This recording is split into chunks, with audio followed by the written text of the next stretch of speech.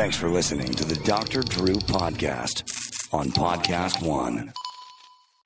What's it like for you watching games of your son coaching? Agonizing. It's a family affair on Attack Each Day, the Harbaugh's podcast. You know, I didn't know there was actual work here. Recent guests include Rich Eisen, Judge Judy, John Harbaugh, and the Sklar brothers. That was definitely a great moment to tell our parents, hey, we're not going to go to law school. We're just going to go ahead and do a job we could have done out of high school. Thanks for paying for college. Exclusively on Podcast One Sportsnet. Get episodes every Tuesday at Podcast One and Apple Podcasts.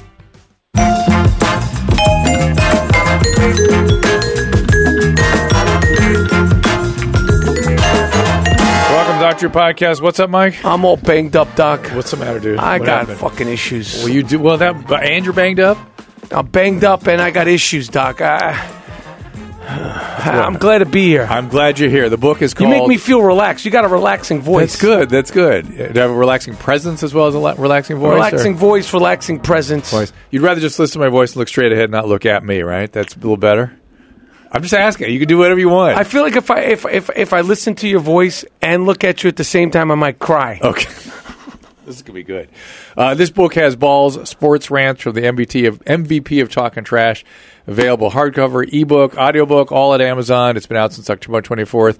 Also, check out the podcast, I Am Rapaport, stereo podcast. And am I up on that yet? Not yet. Okay. All right. We're saving you. This week you're coming. Okay, good. You came to the home turf. I did. I loved being there. It was fantastic. IamRapaport.com. At Michael Rapaport is the Twitter handle. And so you got issues. I'm all fucked up. I got emotional. About what? What's happening? Physical. All right, I'm putting everything I need away. you. I need you. I need like an I need open conduit here between you and I. I need like your doctor's Rolodex. Of Just like I need like a bronchial guy. yeah. Okay, so tell people what This is what I'm going to tell you what I'm going through with a doctor. So I have ulcerative colitis, right? So I'm going to sort of parse it out for No people, problem. too. So you see ulcerative colitis is a classic inflammatory bowel disease. Your immune system attacks your colon, and literally it bleeds, and you get diarrhea. And some I people shit my pants. People. And some people have to get their colon removed. It puts you at risk for colon cancer. And it's one of these autoimmune diseases, so the treatments are kind of shitty, too. And I've had it since I'm 16. And it often comes on young. Yeah. So, and Ashkenazi Jews get it. Typically. Ashkenazi Jews get it. And I've had it since I'm 16. And, I'm in remission now. And because you were taking like Humira or something. All right? kinds of medicines. Yeah. This one, that one, this one, that one. But I'm in remission now. So one thing that's happened, one of these medications that I've literally been taking for 20-something years called Asacol, Asacol. Yeah, which is kind of an aspirin-like drug. It's pretty harmless. Well, I've been taking it, and then the insurance went up too. So now if I take it for the month, it's literally like $1,300. That's insane. There's no generic version? There's got to be a generic. That is the generic version. The insurance doesn't cover it anymore. That's insane. $1,300. So the first month I was like, fuck it, because it just happened so quickly. That's so crazy. I didn't have any idea Asacol was that expensive. Crazy. You got any hookups for that? Like street? Not street so much. What you do is call the drug company and tell them. You go, look, I've got a public platform. I want some compassionate use here. What can you give me? They probably only give you like 6 months, though. No, because like a public platform ain't going anywhere, asshole. So what do you got? I want like a fucking box. So It's crazy. Like celebrity. Like I could probably get like a lifetime supply of a water, but I want a lifetime supply of the Asacol. I know, it's hard. And it's funny that the Asacol is called Asacol, and I use anyway. Okay, listen. It's for your ass. I understand that. Okay, so $1,300 for that. Yeah.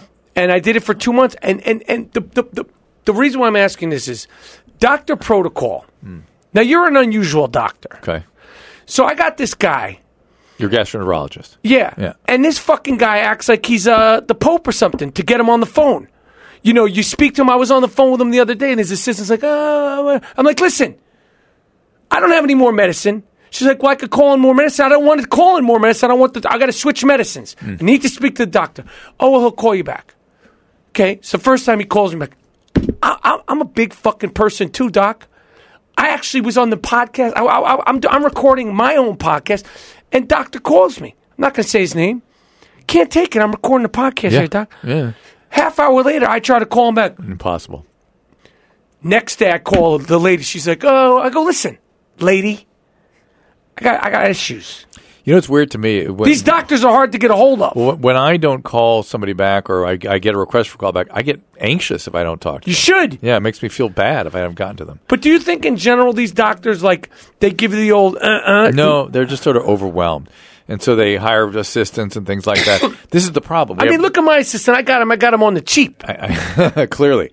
And so these here's what happens is we've set up a medical system that is going to create a situation where doctors have to see so many patients that you're not going to get to a doctor. You're going to be seeing what are called physician extenders. That's the system we've created. And so you got to see the nurses, the nurse practitioners. I bully them. But I'm just saying, you're not going to see a doctor. It's just the way it goes. Wait, I'm not going to see a doctor? Or nobody is. The LA Times writer wrote an article saying that each doctor should supervise 25 or 50 nurse practitioners. I'm like, are you kidding? I couldn't read all those records every day, let alone ever make a call back. Because here's what happens. We are 3 levels back. We have all these physician extenders, and everyone always goes, I got to talk to the doctor. It's like, no. You don't get to. Not anymore. That's not the system we've created now. We've created the system where you don't get to do that. At 47 years old. But I still call always. At 47 and have been going through doctors literally since I'm 16. Yeah. I'd say You've seen the change, right? I've seen the change. Yeah. And in the last year, I said, you know what? You're not giving me the running around. Who are you?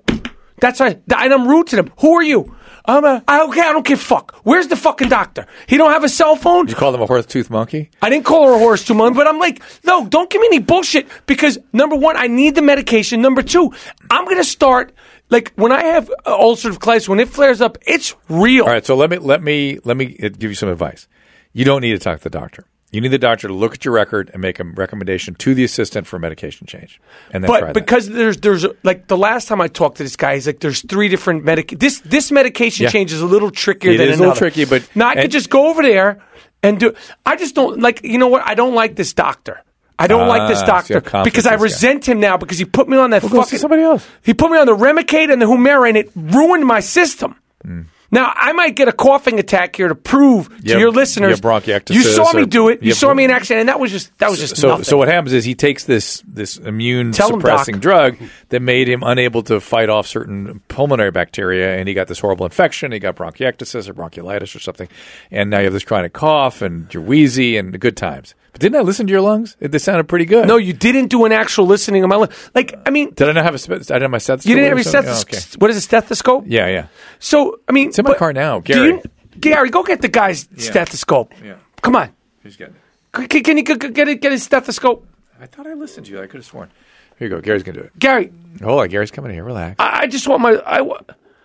You need the car. I mean, if I want to see, like, just listen to my lungs, hear what's going on inside here. I'm fucking struggling, man. I'm fucking struggling. My wife wants you to listen to my lungs. Well, don't you have a pulmonologist? I got a pulmonologist. He's good. Okay, well, I'm struggling. I'm all fucked up. Well, what's going on emotionally? That seems to be the bigger problem here. Emotionally. What's going on? I actually think for the first time in my life that I might be working too much. I think I actually need a break. What does that mean, working too much to you? I've never said that before. What does it mean? What does that mean? Why do you feel that way? What does it mean? Too much working, too much going, too much. Is it travel or is it too hours? Much travel, too much talking, too much, just everything. How many hours a day are you working?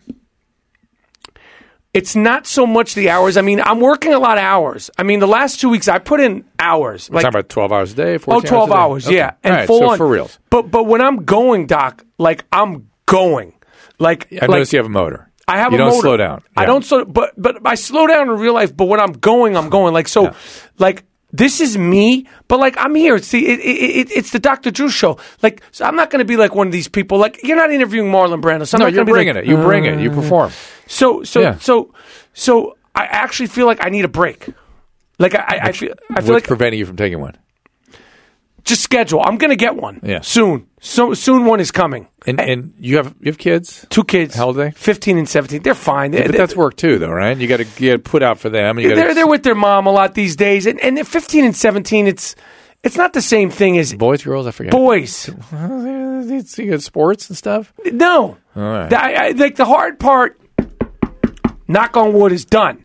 In terms of the day-to-day ground and pound. No, I know what you mean. They'd rather be around their buddies or whomever at high school than you. One of them's driving. For sure. You know, I don't have to make your peanut butter and jelly sandwiches every day and cut the corners. Wait, they're 17 and what? 17 and 15. Okay, so soon driving. Good. Because every day when they were younger with the goddamn peanut butter and jelly sandwiches, and then you don't want the crust. Yeah. I got to spend the extra fucking 90 seconds cutting the crust. That's a pain in the ass, Doc, every single day. The Upper East Did Side my of New mom York? cut the crust? Are you fucking kidding me, Doc? My father gave me $3.50. I either got a That's slice big of money. pizza, It's big money. or two hot dogs. There was no cut the crust. There was no cut the crust. There was no lunch pail. There was no mom making the food. They didn't make the food. They sent me on my way, and they just hoped and prayed I made it back at 3:30. That was it. This is the 70s in New York City. There's no You cut up in the 100, crust. 120? Where were you? 79th Street, you New were York 79th, Avenue. that's But I right. walked to school. Back then, yeah. But in the third grade, I was taking the bus from York Avenue all the way to West End Avenue because I got kicked out of the third grade for disruptive behavior. But this is in the Wait, 70s. you had to go all the way across town to the West End?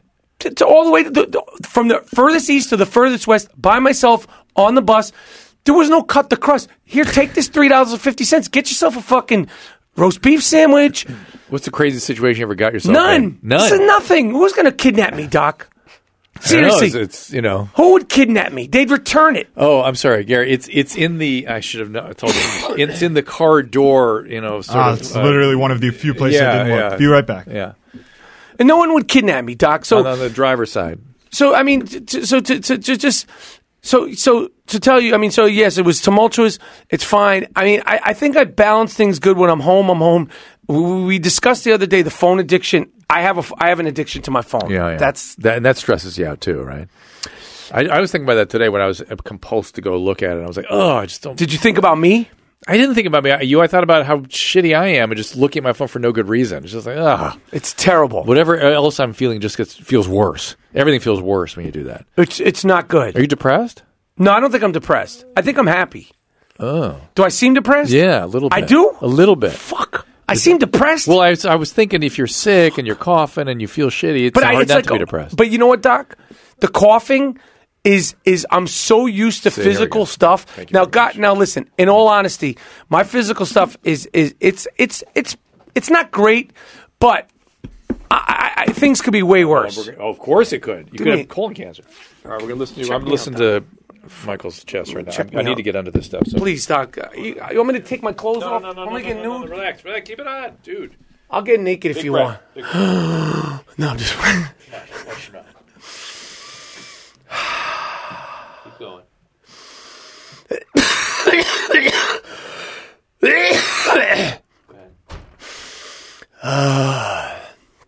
It seems pretty dry right now. Big breath.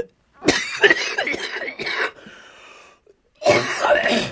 All right. So that's kind of shitty down here. You can hear it? Oh yeah. Are you serious? Yeah. Is this not is this the real thing? Yes. This isn't a prop. No, you need to see your pulmonary guy for sure. That I mean, if I had heard that, I would put you on some inhalers. Do you take inhalers? I took an inhaler that was working, Doc. I'm going to tell you something. I took an inhaler. Some antibiotics because it sounds and with somebody's got to like do what's called pulmonary toilet on you. You know what that is? Beat the shit out of you, right? And use gravity. And do you put know your a head down guy low. that does that? Like, where can I go to do that? You can get a visiting nurse to do that kind of thing. But you teach your wife to do it. All you do is like hang your head off the edge of the bed and cup your hand and just wail on the right spot right there. I like it. Right? And inhaler and antibiotics. Well, I'll tell you, my doctor, the pulmonary guy, Dr. Wolf, I like him. He's good, and he gave me an inhaler, and everything was gone. Yeah. Everything was gone with the coughing. Did you have asthma as a kid? I've had asthmatic symptoms. I've never been diagnosed with actual asthma. As a kid. So I think that's coming back. Yes, but listen to this. Yeah. So he gave me an inhaler and antibiotics. Everything was gone. A couple of weeks later, I start to feel like I have my voice is like real hoarse, like this. It's like kind of hoarse like this. You got yeast? So I'm thinking, like I extended my voice. Don't use your voice. Well, that's easy. Okay. Right. No, but I was able to do it. With what you do. Yeah. But I was able to use it when needed. Yeah. 3-4 days, doesn't go away. 5-6 days, doesn't go away. Your mouth sore, or cheeks, tongue sore. Mouth sore. Yeah. So I go to the doctor. He goes, try this, try that, all this, all that. They go the stethoscope, the scope down my nose. Yep. That's a fun thing. Oh, yeah. Oh, yes. What'd they see? I had yeast. I had all this stuff. That's what I told you. So you were using Dulera or something? What were you using? I can't remember the name of the inhaler, but the inhaler was causing the yeast. Caused the yeast. So Yeah. I'm like, I can't fucking win. So doc, get literally a little less strong, or maybe use it less frequently or lesser duration. Doc, I thought I was going to lose my voice. No. 6, 7, 8 weeks. So you got on the no voice. You got on the diflucan, right? The diflucan, yes. Yeah. But let me tell you something. I'm on a show right now called White Famous. The character's totally crazy. People think I'm doing a great job with my voice. I had no, they're like, yeah, that's crazy what you do with your voice. I'm like, I had no choice. Oh, no. Like, I'm literally, like, my voice is like that. Like, it's like a crazy person's voice. And I'm like, this was really the real deal. How'd the show do about the unusual kid that you were in? It's called, Atypical. It did well. Did it? That was a good show. Well. Second season. And that was Jennifer Jason Leigh. Who I've become like a massive fan of hers in her adult life. I wasn't really that aware with her when everyone else was. But since Hateful Eight and stuff, she was so good. She's good. Crazy She's good. And I thought she was great with you on this. She's good. And really I believe her when she's intense. Yeah, right. She's intense, but she was good to work with it. And she was fun. I mean, she was fun. I was a big fan of hers beforehand. Literally, she was always one of my favorite actresses. Wow. And what a great thing for you. Yeah, it was cool. Feather in your cap. It was cool because I first saw her in Fast Times at Ridgemont High. Of course. And the sex scene. There's some part in the movie where something's happening where they're sexy and they're playing the Jackson Brown song. You got to be somebody's baby. And I swear to God, Doc, for almost every day on set, you hear that in my head, I'm like, you got to be somebody. Did you sing it to her? Not yet. Oh, you weren't that comfortable around her. Yeah, this is not good. The more you let this go, the worse it's going to get, and the longer it takes to break it. That's the other thing. The coughing? Yeah. See, so I'm betting you're afraid to go get the treatment because you're afraid of the yeast thing coming back. I am. I know. Because I lost my voice, Doc. I understand. He can either A, treat you with the diflucan while he's using the inhaler, or B, use a less potent inhaler. Or give you corticosteroids, systemically, something by mouth. They were trying the steroids. I mean, if I got my whole list, you'd be in. No, I got some shit wrong with me, Doc. I get it. I know. And you're like a classic. You're a medical patient. That's what we deal with as as internists. Medical stuff. This is a medical thing. And your left lower lobe sounds like it sounds like shit. Frankly, it needs a little bit of help. So let's get on that, okay? Yeah, I mean, my wife. And I hear too why beyond the asthma they started talking about bronchiectasis because Poppy and it sounds like very small vessel breakdown in there. Yeah. So, I mean, airway rather. I wake myself up sometimes out of my sleep coughing. I'm sure right now. And how do you long think has it been like this? It's been a long time. It's been a long time. When was the yeast thing? That was like that was the last time you had control July, over this. August was like no voice time. Okay, but then you had control of the wheezing, right? And the cough a little bit?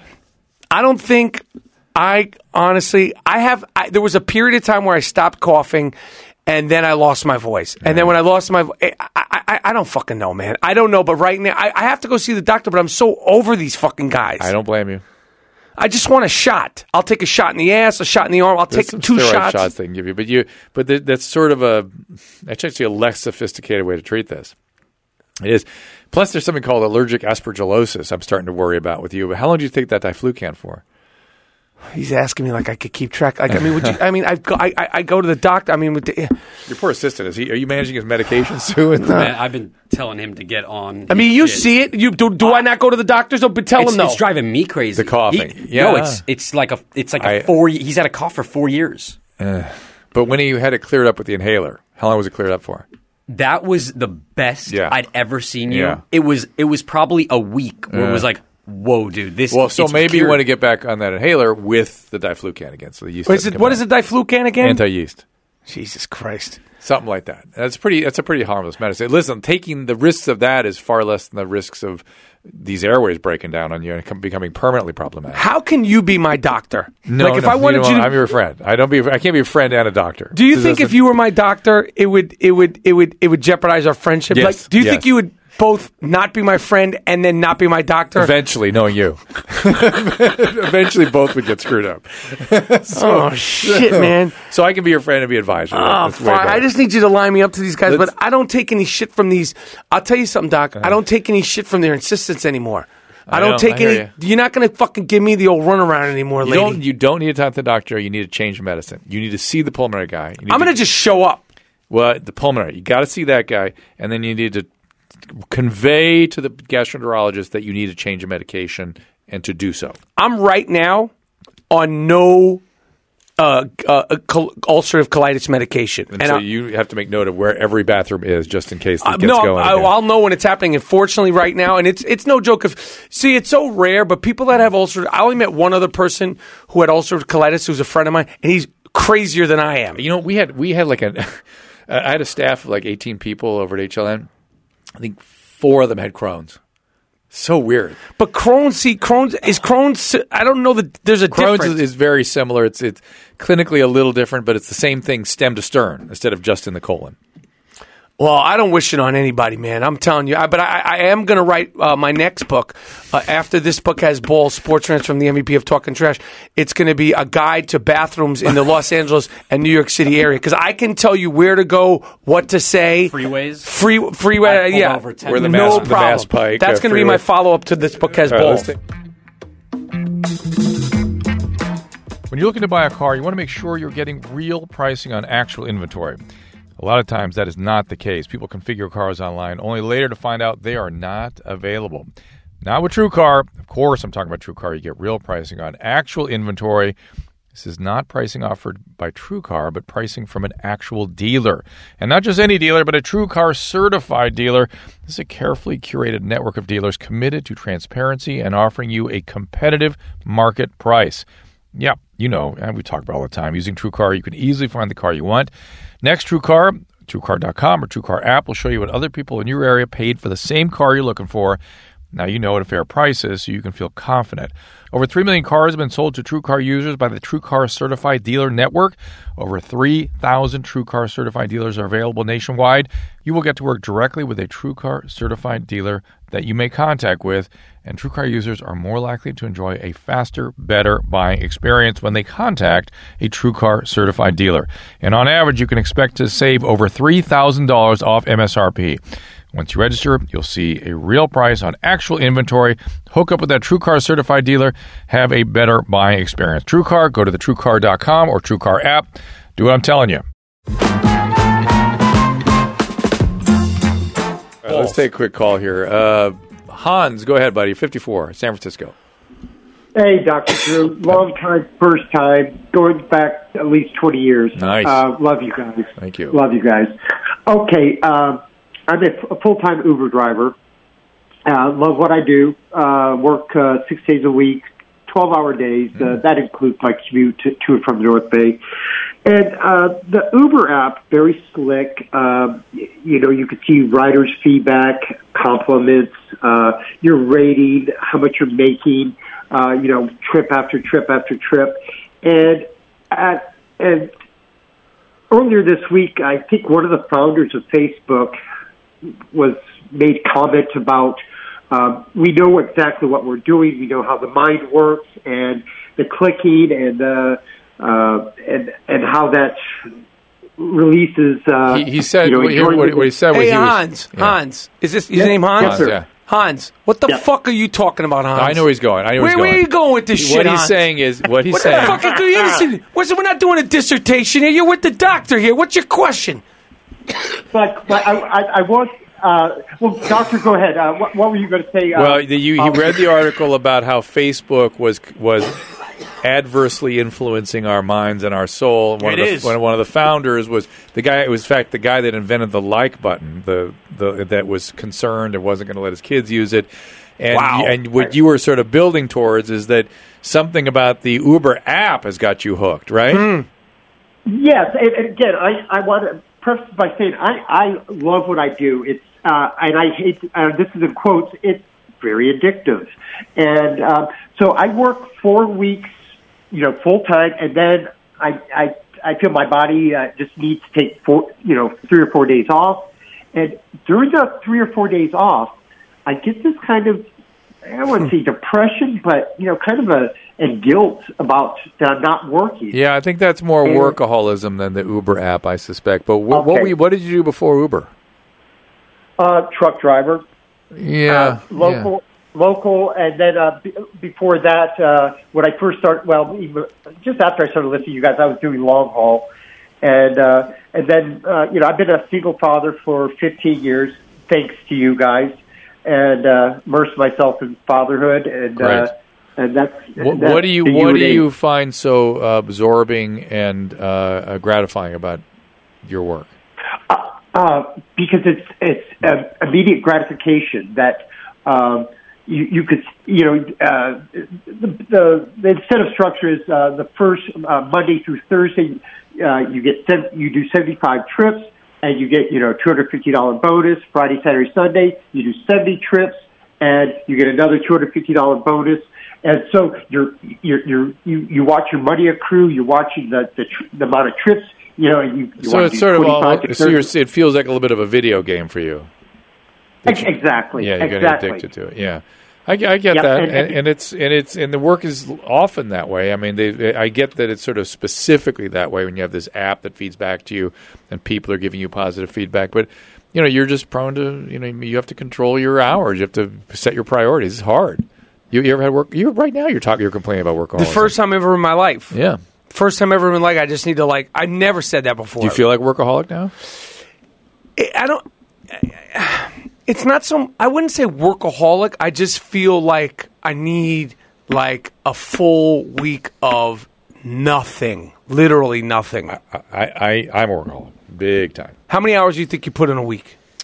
I mean, you must be busy. When I was bad, it was ridiculous. Like how much a day?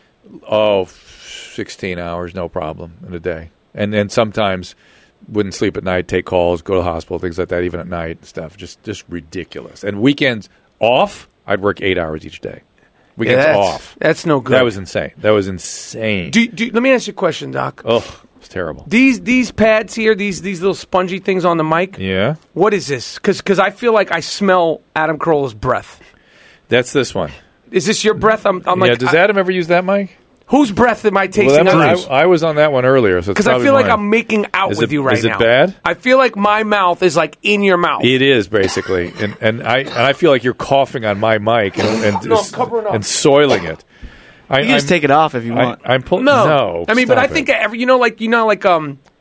like when you go a baseball player. Yeah. Like as a podcaster, you should bring your own. Ooh, that's interesting. I feel like we should all start bringing our own thing. I like that. What are they called? Sponges, pads, wind socks, or wind something. Sock. Yeah. I think we should bring our own wind socks. So, I want to show you an email I got. I sent this. Well, first I'll show you the response. Here's the response. Oh. Okay.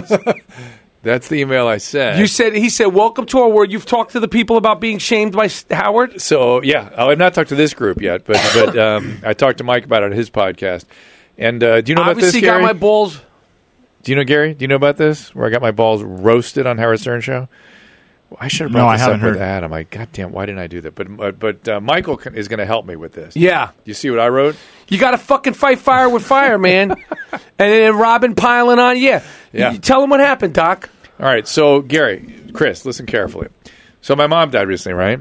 Which I made an issue of in this little note. He seemed to miss that, too. Gorilla? Gorilla, yeah. Monkey face. What do you call him? Everything. Everything under the sun. Gorilla teeth. It's kind of like Gary Delabate. Monkey mouth. So my mom died. So we're going through all the stuff in the basement, and I found this stack of Mad magazines, been sitting there for 50 years. You talked about that a little bit on A&D. Did I? Okay, I thought so. Talked about that portion. Yeah, and so they were 1968, 1972. They were sold them. Oh, I know. Shouldn't have fucking sent them Stern. Now I know. My wife wants them back. Let's get them back and sell them. That's what my wife wants to do. And they were ratty and dusty and authentic. They had patina on them. And I wrapped them up in like butcher paper kind of thing. Nice. I went and I bought a card with a picture of a what's that artist that has the corner cafe with Wyatt? Not Wyatt. No. God damn it. Help me, guys. I know you're talking about. Okay, I picked a nice picture of that. I did a handwritten letter. Howard, I thought you might enjoy these. Enjoy them in good health. Yeah. I hope you do. Edward Hooper? Hopper. Where are you from, man? Yeah, it's Where Hopper. are you from? Hey, man, I'm reading quickly here, trying to get you guys the info. Sorry. It's Hopper. Thank you. Hopper. And he's a great painter. And yeah, I love his stuff. But he has that one famous painting, and I think that painting was on this card. I think it's called Nighthawks. Nighthawks? Nighthawks. Boom. Yeah, that's what I'm talking I know my about. fucking That's art. what I'm talking about. I know my shit. Cy Twalamy. So next day, I figure I'm kind of excited. I'm waiting to hear what he says in response to this gift I left for him. By the way, I was going to bring him on the after show, and I brought them in my suitcase from Los Angeles because I knew I was doing the wrap-up show. Yeah. Forgot them. Forgot to even say anything about it. So I went back the next day. They, of course, wouldn't let me up. They wouldn't let you in the building? No. So I waited. I happily waited down there. I saw John Hine, so I grabbed him, and I said, please give these to Howard. He said, okay, I'll do so. And I listened the next day. I thought, oh, this is kind of, I wonder what he thinks of this. And 20 minutes of just busting my balls. How dare I give him these ratty old... What am I going to do with these? What am I going to do with these? I'm going to send Drew my old Chinese food from last night. I'm going to send him my toilet paper after I wipe my ass and wrap it up and send it to him. I was crushed. I was absolutely crushed. Why do you think it's funny? I was crushed. So it was sad. such a It's sad. terrible. It was a nice gesture. It was really sad. Yeah. Robin piling on. She piled on. And then the rest of the animals, they weren't involved? They not so much. I heard they were talking about it in the wrap-up show, but I didn't hear what. Did they talk to you about it on the wrap-up show? Did they talk about it on the wrap-up show? I heard they did, but I don't know what they said. You got to get recon. You got to From get who? recon. From you who? You might have missed it because the wrap-up show it doesn't re-air, but I know. I got to call maybe you call Monkey. Yeah, be like, I'm trying to get through this. Like, I'm a therapist. I'm now in therapy trying to deal with this. So I sent Gary a letter, and that's what I showed Mike Rapaport, which is Gary saying, "Welcome to my world." And that was which the end of it. kind of a funny. No I mean, he's been, if you're looking for sympathy from Gorilla Tooth, he's been berated for 30 plus years. That's what I got from this. You're not going to get it. You're right. That's like a light Monday for him. I realized that in his response, and he was like, "Welcome, the water's fine. Join me here." He's been his life's work. Like I said this to him. I said, Gary, when you die, you got to let your family mourn the way they're going to mourn, of course. But then you need a shrine, That sounds really good, man. What is it called? A mausoleum. Yeah. A mausoleum built like a cage where people, fans, can come and mourn you. Because will he be stuffed there, like a prep, like a? The fans will figure it out. Okay. The fans. They do that now. They do these taxidermy preparations of humans. Can you imagine a taxidermy of Gorilla Tooth Gary Delabonte? I mean, but he should have a place where the family can mourn privately under an alias, probably. No, but the fans need something, and the fans need a mausoleum that's designed like a monkey cage. Yeah. For them to just walk by it, like the zoo. Exactly, and like throw peanuts in there and banana peels and taunt. Just have a keep the spirit alive, right? And have a recording going both. Exactly, because you're not going to get any compassion from him. That's like nothing to him. It's true, but I did feel his note back to me actually made me feel better though. And you haven't had any contact since? Acknowledge? No, I've not had any contact. All right, well, so. Those guys, man, they're and when I brought this up to Mike, he goes, "You want me to get them? You want me to get them?" He goes, "Which of those assholes piled on?" You got to fight fire with fire. Which of those animals piled on? You got to fight fire with them. That's my whole thing with the Stern Show. Like, I'm such a fan of that show, and like when I used to listen to it in the 80s and the 90s, and you didn't even know what Howard looked like. Maybe you'd catch a picture of him, like in a newspaper or something. Like, but hearing it was like, what the hell is going on here? It's a fantasy, yeah. Like, what is this? And and the screaming and the yelling and the fights, like I had never heard. Like, you were like, what is this? Yeah. Are they real? Are they really fighting? And they were so New York. They were like they were so New York. And Gary was so New York, and Stuttering John was so New York that it was just like literally like Fantasy Island. It's got to be fun for you though to be a part of it now, to have been made an impact. I love it. I love being a part of it now, and I'm just a fan. I'm such a fan. How's your fantasy football team doing this year? Fantasy football team is doing well. I am currently, as we speak, in first place in the Howard Stern Fantasy Football League. They didn't lead one to believe that on the air the other day when it was brought up. Now, of course they don't want to do that. They don't want to give me credit.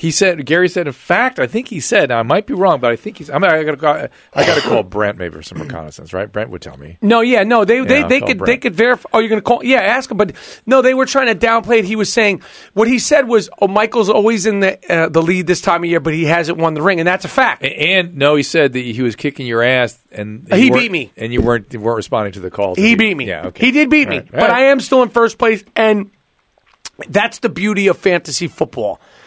You truly have no control of it, and that's why I love it. Because it's as much as you love winning, the losing is sort of just as fun in a strange way. You know what I mean? Well, okay. Alex, what's going on? Hey, Alex. Hey, Drew, you live. Man. I have two questions for you. My first one is what kind of therapy you should look for like the basic addiction factors, like you always say to everybody that has some like abuse or just physical abuse or sexual abuse or emotional. You packed about 3 things in there. So how do you get treatment for addiction? Well, not addiction, but like the characteristics that you always constantly say with the physical abuse and the sexual abuse. How do you get treatment for trauma? Yeah, but like what title would you look for? You look for somebody with a PhD or a PsyD after their name, or an MD, and who advertises themselves as someone who deals with childhood trauma. And things like EMDR or those kinds of treatments are very good, and so you want to look for that. Okay. All right. And I have a second question. Yeah. How come you should go on the show named Resume? You should you're the name. I believe I was the first guest he ever had. Did I know? Was I not? Yep, you were the first guest. Yeah. Of that amazing podcast. You should go on the main show of the water cooler, and you're the main bolo boy. So I just want to say that. I love you, sir. Yeah, woof woof. All right, Alex, thanks so much. What do I need to do? I need to do more podcasts for you guys? You come on our show. Chris, please go ahead and clip this for use in the next water cooler. All right, fair enough. So, how's your cough? Okay, I want to give you a chance to stop talking. I'm good. Feeling guilty. I'm fine. I'm good. I mean, this is it's nothing for me, Doc. A little headache every now and then. All that coughing gives you a headache. Shit, it gives me a headache. Yeah, I know. It gives me a headache. It's that kind of cough too, where you got to get this treated. Listen, I'm not bullshitting right now. What can happen is those small airways can break down, and you can get emphysema. So you want to get that. I'm going tomorrow. I'm going to Dr. Wolf tomorrow. All right. I'm going to see Dr. Wolf tomorrow. The yeast on the vocal cords and in your mouth and stuff, I know it's a nuisance, but that's a non-consequential problem. What I'm hearing down in here can be a consequential problem. I'm going. Trust me, I'm going. I need New York doctors, too, because I've been a little bi-coastal. What's going on in New York? Well, when I'm just there, I had been there for a month, and I didn't go see. I was there for a month. Where do you stay when you're there? I have an apartment. I was supposed to only go for I was supposed to go for 2 weeks, come back for a week. Anyway, I stayed a month, and I should have went to the doctor, and I don't have my doctors intact like I do in L.A. Where they've got good GI guys in New York City, so you might want to look at that. Where's your apartment? On the east side, Upper East Side. Near where you lived? Yes, 79th Street. Exactly where you lived. 77th where I lived. 2 blocks away. And all the way east like that, or somewhere? All the way east. So like in your... the apartment that I have now is the same apartment I grew up in. My mother kept it. Oh. She's still alive. She's in Jersey. She's in Jersey. But yeah, you could have let me down that path. Yeah. So the Upper East Side, which is it's good. It's very east. It's not like Park Avenue. It's like York Avenue. Is it near that mall? There's kind of like a mall there in the 80s, right? Mall. Well, there's Bellevue at 96th or whatever, right? And then there's this. If you're going down Roosevelt, there's like a tunnel. Yes. And isn't that a mall? No. Okay. No. But I know what you're talking about. Yeah. But no. I mean, the east side where I live, you only go there if you live there. It's not like hot spots. Yeah. There's no shopping. There's very few like restaurants that are worth mentioning. It's very residential, which is good. Yeah. And they just made the 2nd Avenue train subway. Yeah, it's nice. So it's good. Did I was there a week ago, and there was something different about Manhattan right now. People seemed angrier, and I don't know. The neighborhoods were less cohesive. It was just something that I noticed. It was troubling. I don't know. On your side, no? No, I mean, I never felt like people in I feel like New Yorkers are New Yorkers, and I feel like, people, like, it has this reputation, like, people are gruff and rough. I think people are gruffer and rougher and less friendly here, and then when I've been in other places. They're less social. They're less social, but if social you ask, in New York, but they're no nonsense. They're no nonsense. Yeah. But I mean, riding the trains and being amongst the people in New York is probably the biggest thing that I miss about. I took a train here. I went on a train last weekend. I know you can take the trains here because I was in New York riding the trains all over the place. I thought I've got some time Friday night. I got to meet somebody in Hollywood. I don't ride the train in my own damn town. I'm going to see what this is all about. It was fantastic. But isn't it like you have to take a car to the train and yes. But it was only a mile away, though. It's not a big deal. But then when you got to where you were going on the train, did you have to get picked up or something? I had to get an Uber. Right, so it's like a train. Yeah, but at least it's better than. I got you. And by the way, I get to leapfrog over all the damn traffic, which is driving out of my mind. The traffic will drive you nuts here. It's terrible. Just hats off. You guys ever read the trains and stuff? Yeah, I recommend it. In Los Angeles. Hell yeah. No, I'm constantly made fun of by my friends for using the train. When I lived in North Hollywood, I'd take the Red Line to Hollywood and downtown. And if I'm going to San Diego, it's my favorite thing in the world to take that Surfliner. Well, it's great. I need to explore it. But, the train in New York, you take the train and you're where you need to be. There. Yeah, it's not that. It's not that here. Train by any stretch of the imagination. Pick me up at the train. I know. No. It's kind of funny. We have to get an Uber to wherever we're going. Yeah, an Uber to the train. So it's like, but it's lame. But we're getting there. The driving in Los Angeles is a pain in the ass, man. When did you first get here? Shit, I first came out here in 1989. Wow. I was 19. What were you doing then? Mom, I was like, I want to be a stand-up comedian. I was 19 years old. I don't know what I was doing. I had a job as a messenger. A driving. That was the way I learned how to drive around the city. But there was no GPS stuff. No, I had a Thomas guide. But I learned how to get around. Do you guys know what a Thomas guide is? Yeah, I had one when I first got a car. All right. Yeah, they're good. Yeah, they were great. They're good. I mean, they're like you're like looking on the shit and I mean, it's a multi-page map. Yes, that goes from one quadrant to the next all over the greater Los Angeles. And once you figure it out, it's good. But it's still so based on like the what we have now. Yeah, it's you might as well be in like 1876. Oh yeah, it's like you use it on a horse. Yeah. So, are you working on anything right now that you're excited about? The only things I'm working on right now is this book has balls. Sports Rants from the MVP of Talking Trash in terms of promoting it. I got the show on Showtime called White Famous, which I love. It's funny, and we're probably like halfway through the season with Jay Farrow. And other than that, I am getting towards that point where I'm going to chill out a little bit the rest of this year. Would you be out if you weren't chilling? Would you be out doing tryouts and things, doing reading for parts? Or do people just call you and you get them? Nah, it's a little bit of both. Calling, getting, not getting. But I know in like February I'm doing the second season of Atypical. So that's a nice deal. That's good. And I'm Where always do you film that? Here in the LA. We filmed it the first season in the fuck was the name? Santa Clarita. Ooh. Which sounded cool in the beginning. Like, it's only a half hour. You're lying to yourself. Oh yeah, it's out there. It's out there. Yeah. And the driving, it's like going to Magic Mountain every day. Yes. Except for you're not going to Magic Mountain. No. You're dealing with that fine. You're going to Santa Clarita. Yeah, the 14, Palmdale. Yeah. But for season 2, we're shooting it in Los Angeles. Oh, good. Which will be a blessing. Yeah. So everybody will be happy. One of the, I don't know, for some reason, there's your role as the cop on Louis. Yes. I love that. Thank you. Was that fun for you? So much fun. Yeah. It was so much fun. It was very quick. The writing was great. Louis was great to work with. Obviously, there's been a lot with him recently. You want to talk about that a little bit? Oh, yeah. I mean, we could talk about it. My feelings are this. Obviously, what Louis was doing was completely inappropriate. Mm-hmm. And obviously, he needs to... And he's copped to that. He's copped to that. And I have feelings about this. Listen, the people that he was doing it to... Can you call them... You got to be so fucking careful nowadays. So let me mind my words. I'm asking this question. If you're taking this out of context and you're using this, fuck you, and you're probably not going to use this part.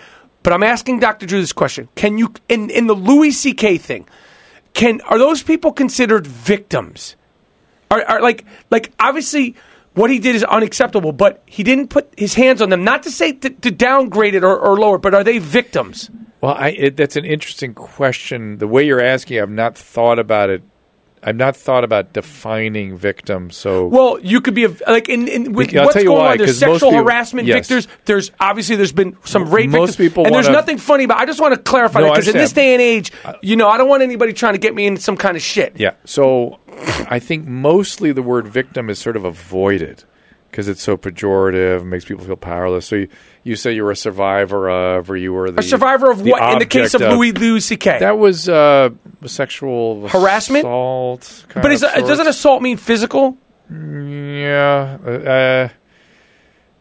Let me think about this. I'm no expert in these kinds of labels and things. All right. Well, the point is, I do know what women experience when men do stuff like that. I get it, and I'm not downplaying that. Yeah, and so it is what do they call it? A sexual unwanted sexual advance, I think is what they call it. If it's an advance, it's a very strange thing, and Louis needs to deal with that. Yeah, but I'll tell you something. Here's what I've learned, because Lauren Savan is a friend of mine, and she's the one that Weinstein did the potted plant thing to.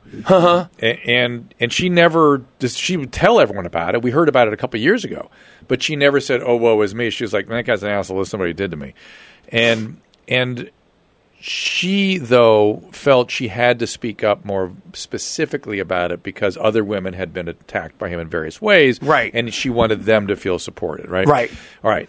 And her experience, because she really actually helped me. The idea is to empathize with what women go through when they're in these situations. Yes. And they have a lot of feelings that we don't have as men. I imagine. First thing they feel is the guy's 300 pounds, I'm 85 pounds. Oh, right. Oh, crap. Scared. Number one. Number two, there's a freeze response that people go through when they're in these sort of overwhelming situations, which is really it's a helplessness that is very traumatic when you freeze. All right. Then there is the what the hell's going on here, right? So I'm trying to figure it out. I don't understand because I'm not a man. What is he doing? I don't get it. And then this is the part that women do that's interesting is they blame themselves. They immediately go into, how did I do this? Why did I get myself here? What's he thinking? I must have done something, which to me is a sad, it's kind of a shame.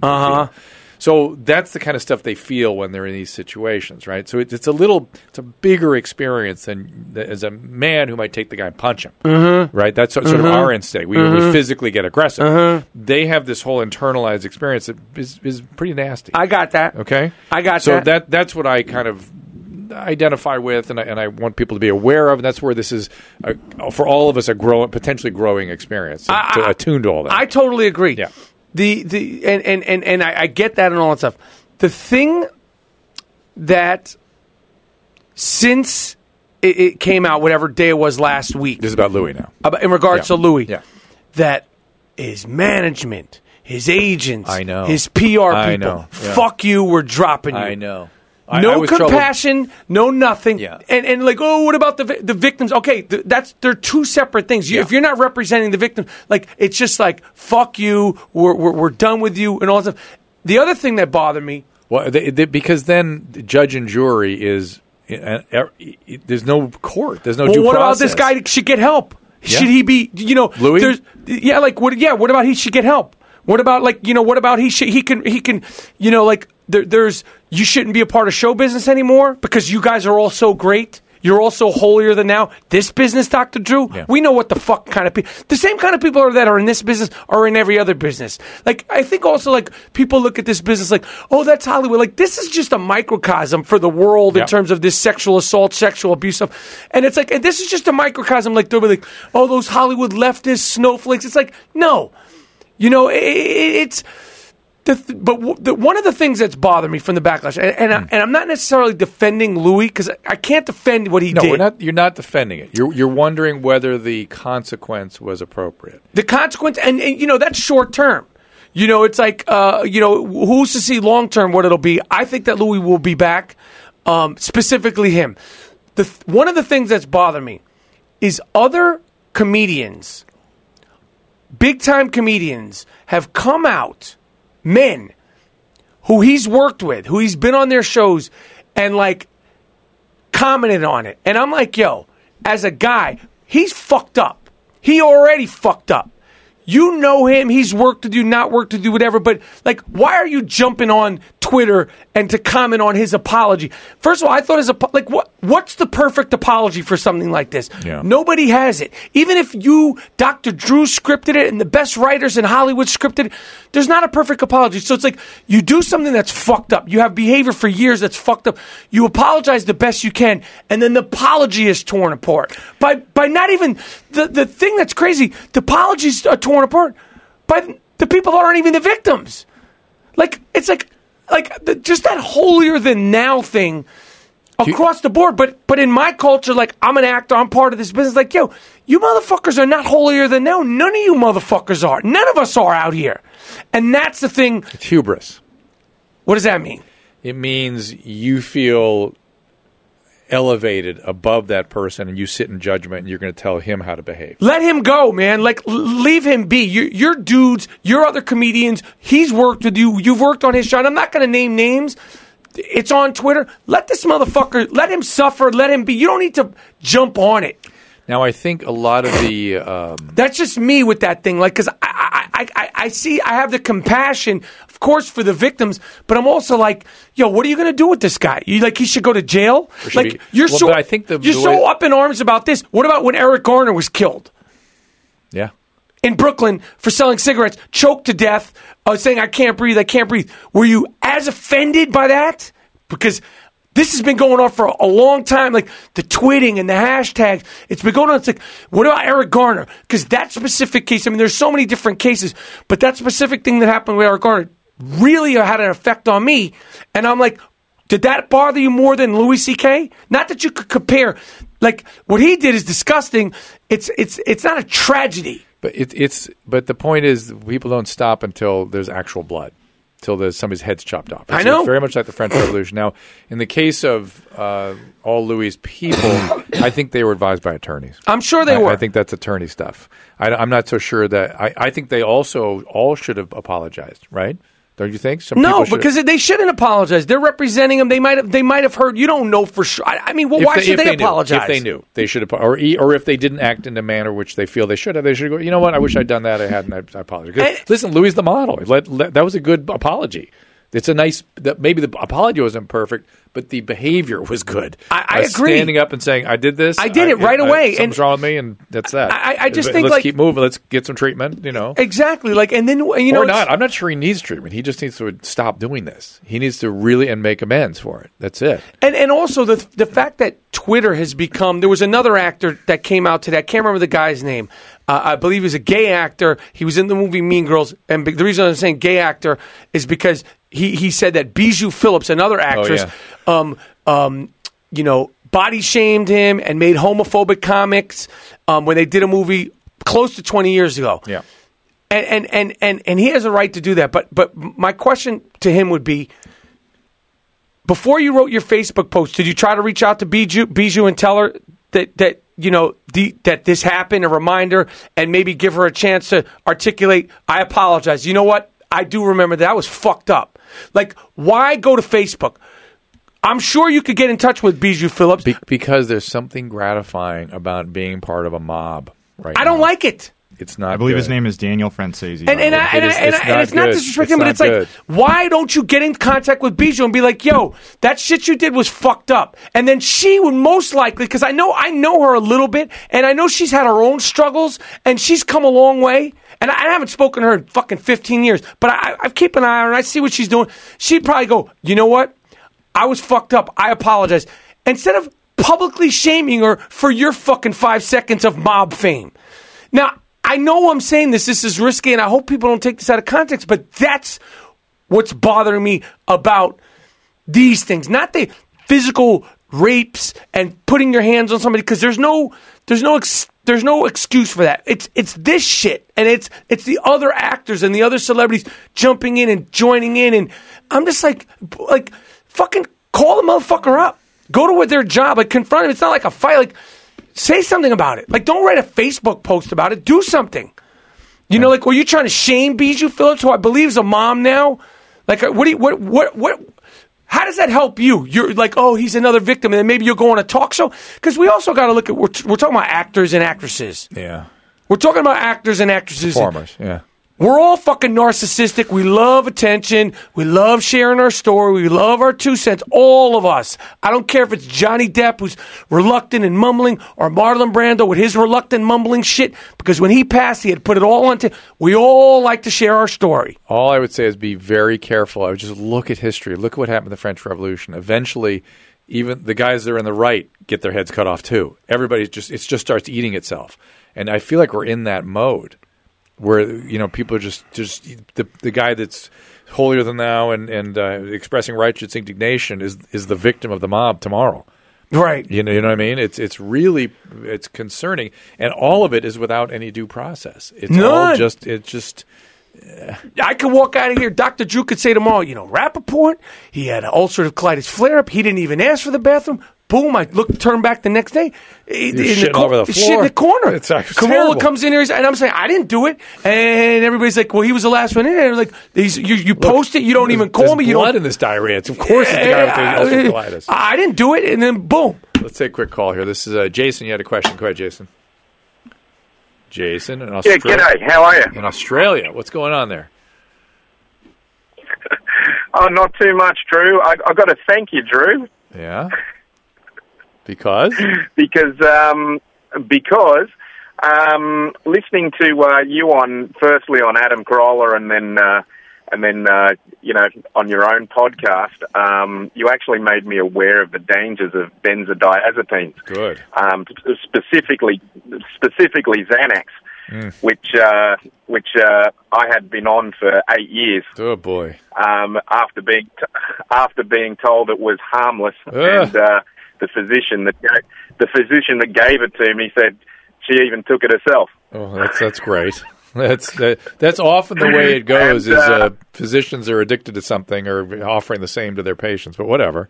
All right, good times. Anyway, yeah, got it big style. So I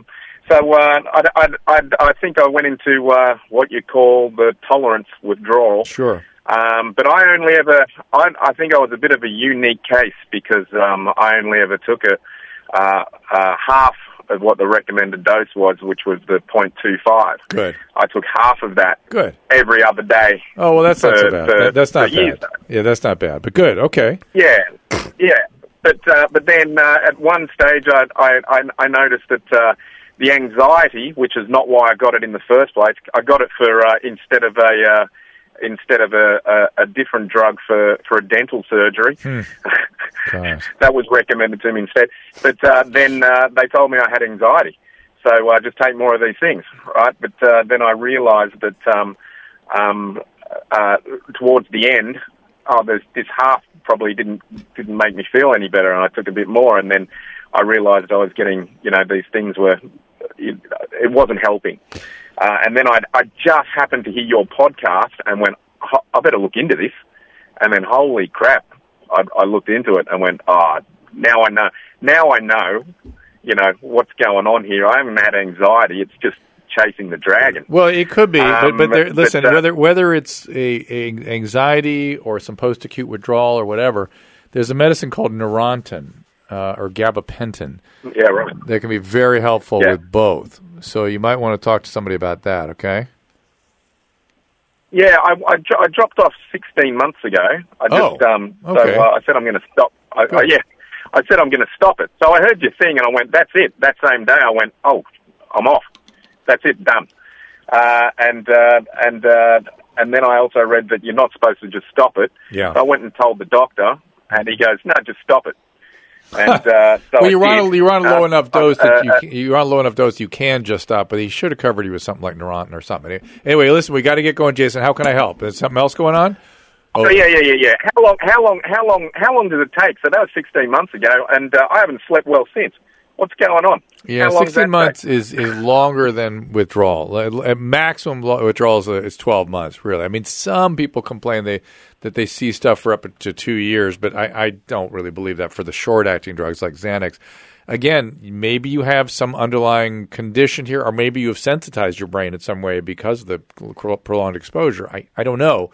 But in either case, I mean, you deserve some sort of relief here. And again, the medicines like Neurontin are non-addictive, no tolerance, and can be very effective both with anxiety and with post-acute withdrawal.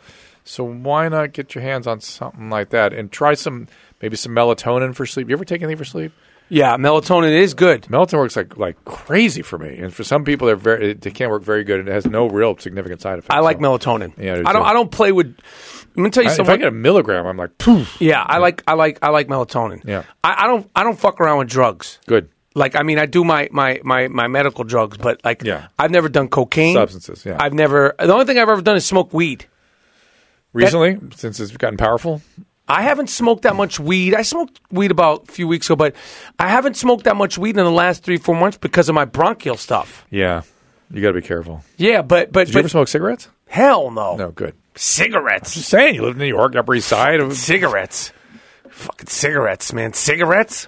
I think that's insane. Don't you think that's too. crazy now if you start smoking cigarettes? Now you're fucking nuts. Yeah, I know.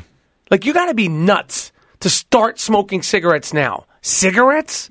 Like, I never thought about. I was going to be in the NBA, Doc. I was going to be fucking cigarettes. What happened?